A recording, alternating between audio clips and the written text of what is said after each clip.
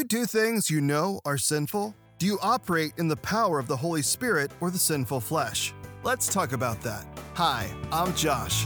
Welcome to Honestly Radio. The other day, my daughter asked me what the big yellow sign besides the road said. Caution, I replied. There are no simple answers in parenting.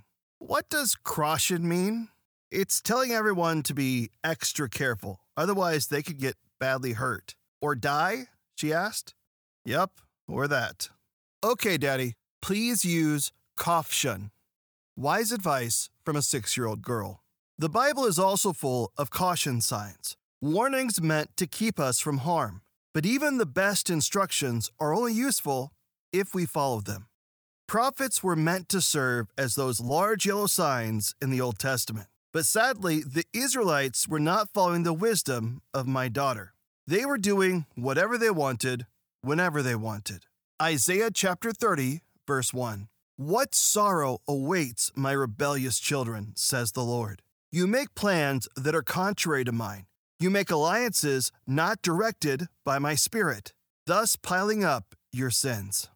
The archaic definition of sin is trespass, to wander away from where you're meant to be into some place that you're not. The sin of this society was the blatant refusal to do what God said and defiantly rejecting the Holy Spirit. It's not so different from what happens today, and it's just as dangerous. Every one of our actions will be accounted for. Each choice has a consequence. If we think otherwise, we're only trying to fool ourselves. We were created to walk with God, to be unified with Jesus in our identity and purpose, to be renewed and transformed by Christ. When we embrace God's Word, we embrace every good thing available to us in this life and eternity. Because of God's incredible love, He tells us about all the wonderful blessings we can receive. And just as important and loving, He warns us about the consequences of our sin. This is the reply of the Holy One of Israel. Because you despise what I tell you and trust instead in oppression and lies, calamity will come upon you suddenly, like a bulging wall that bursts and falls. In an instant, it will collapse and come crashing down.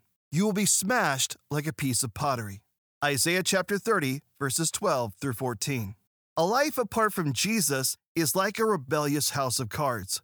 It only takes one small thing to destroy the fragile life we build with our own hands.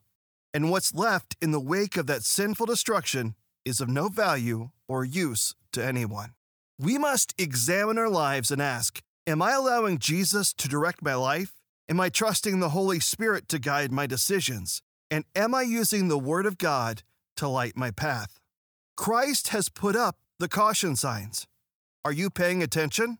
Are you going the right direction? Isaiah shared this message that is just as relevant now as it was then. This is what the Sovereign Lord, the Holy One of Israel, says. Only in returning to me and resting in me will you be saved.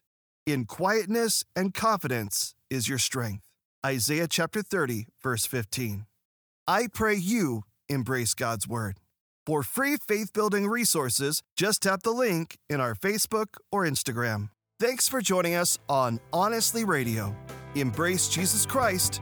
Embrace true purpose.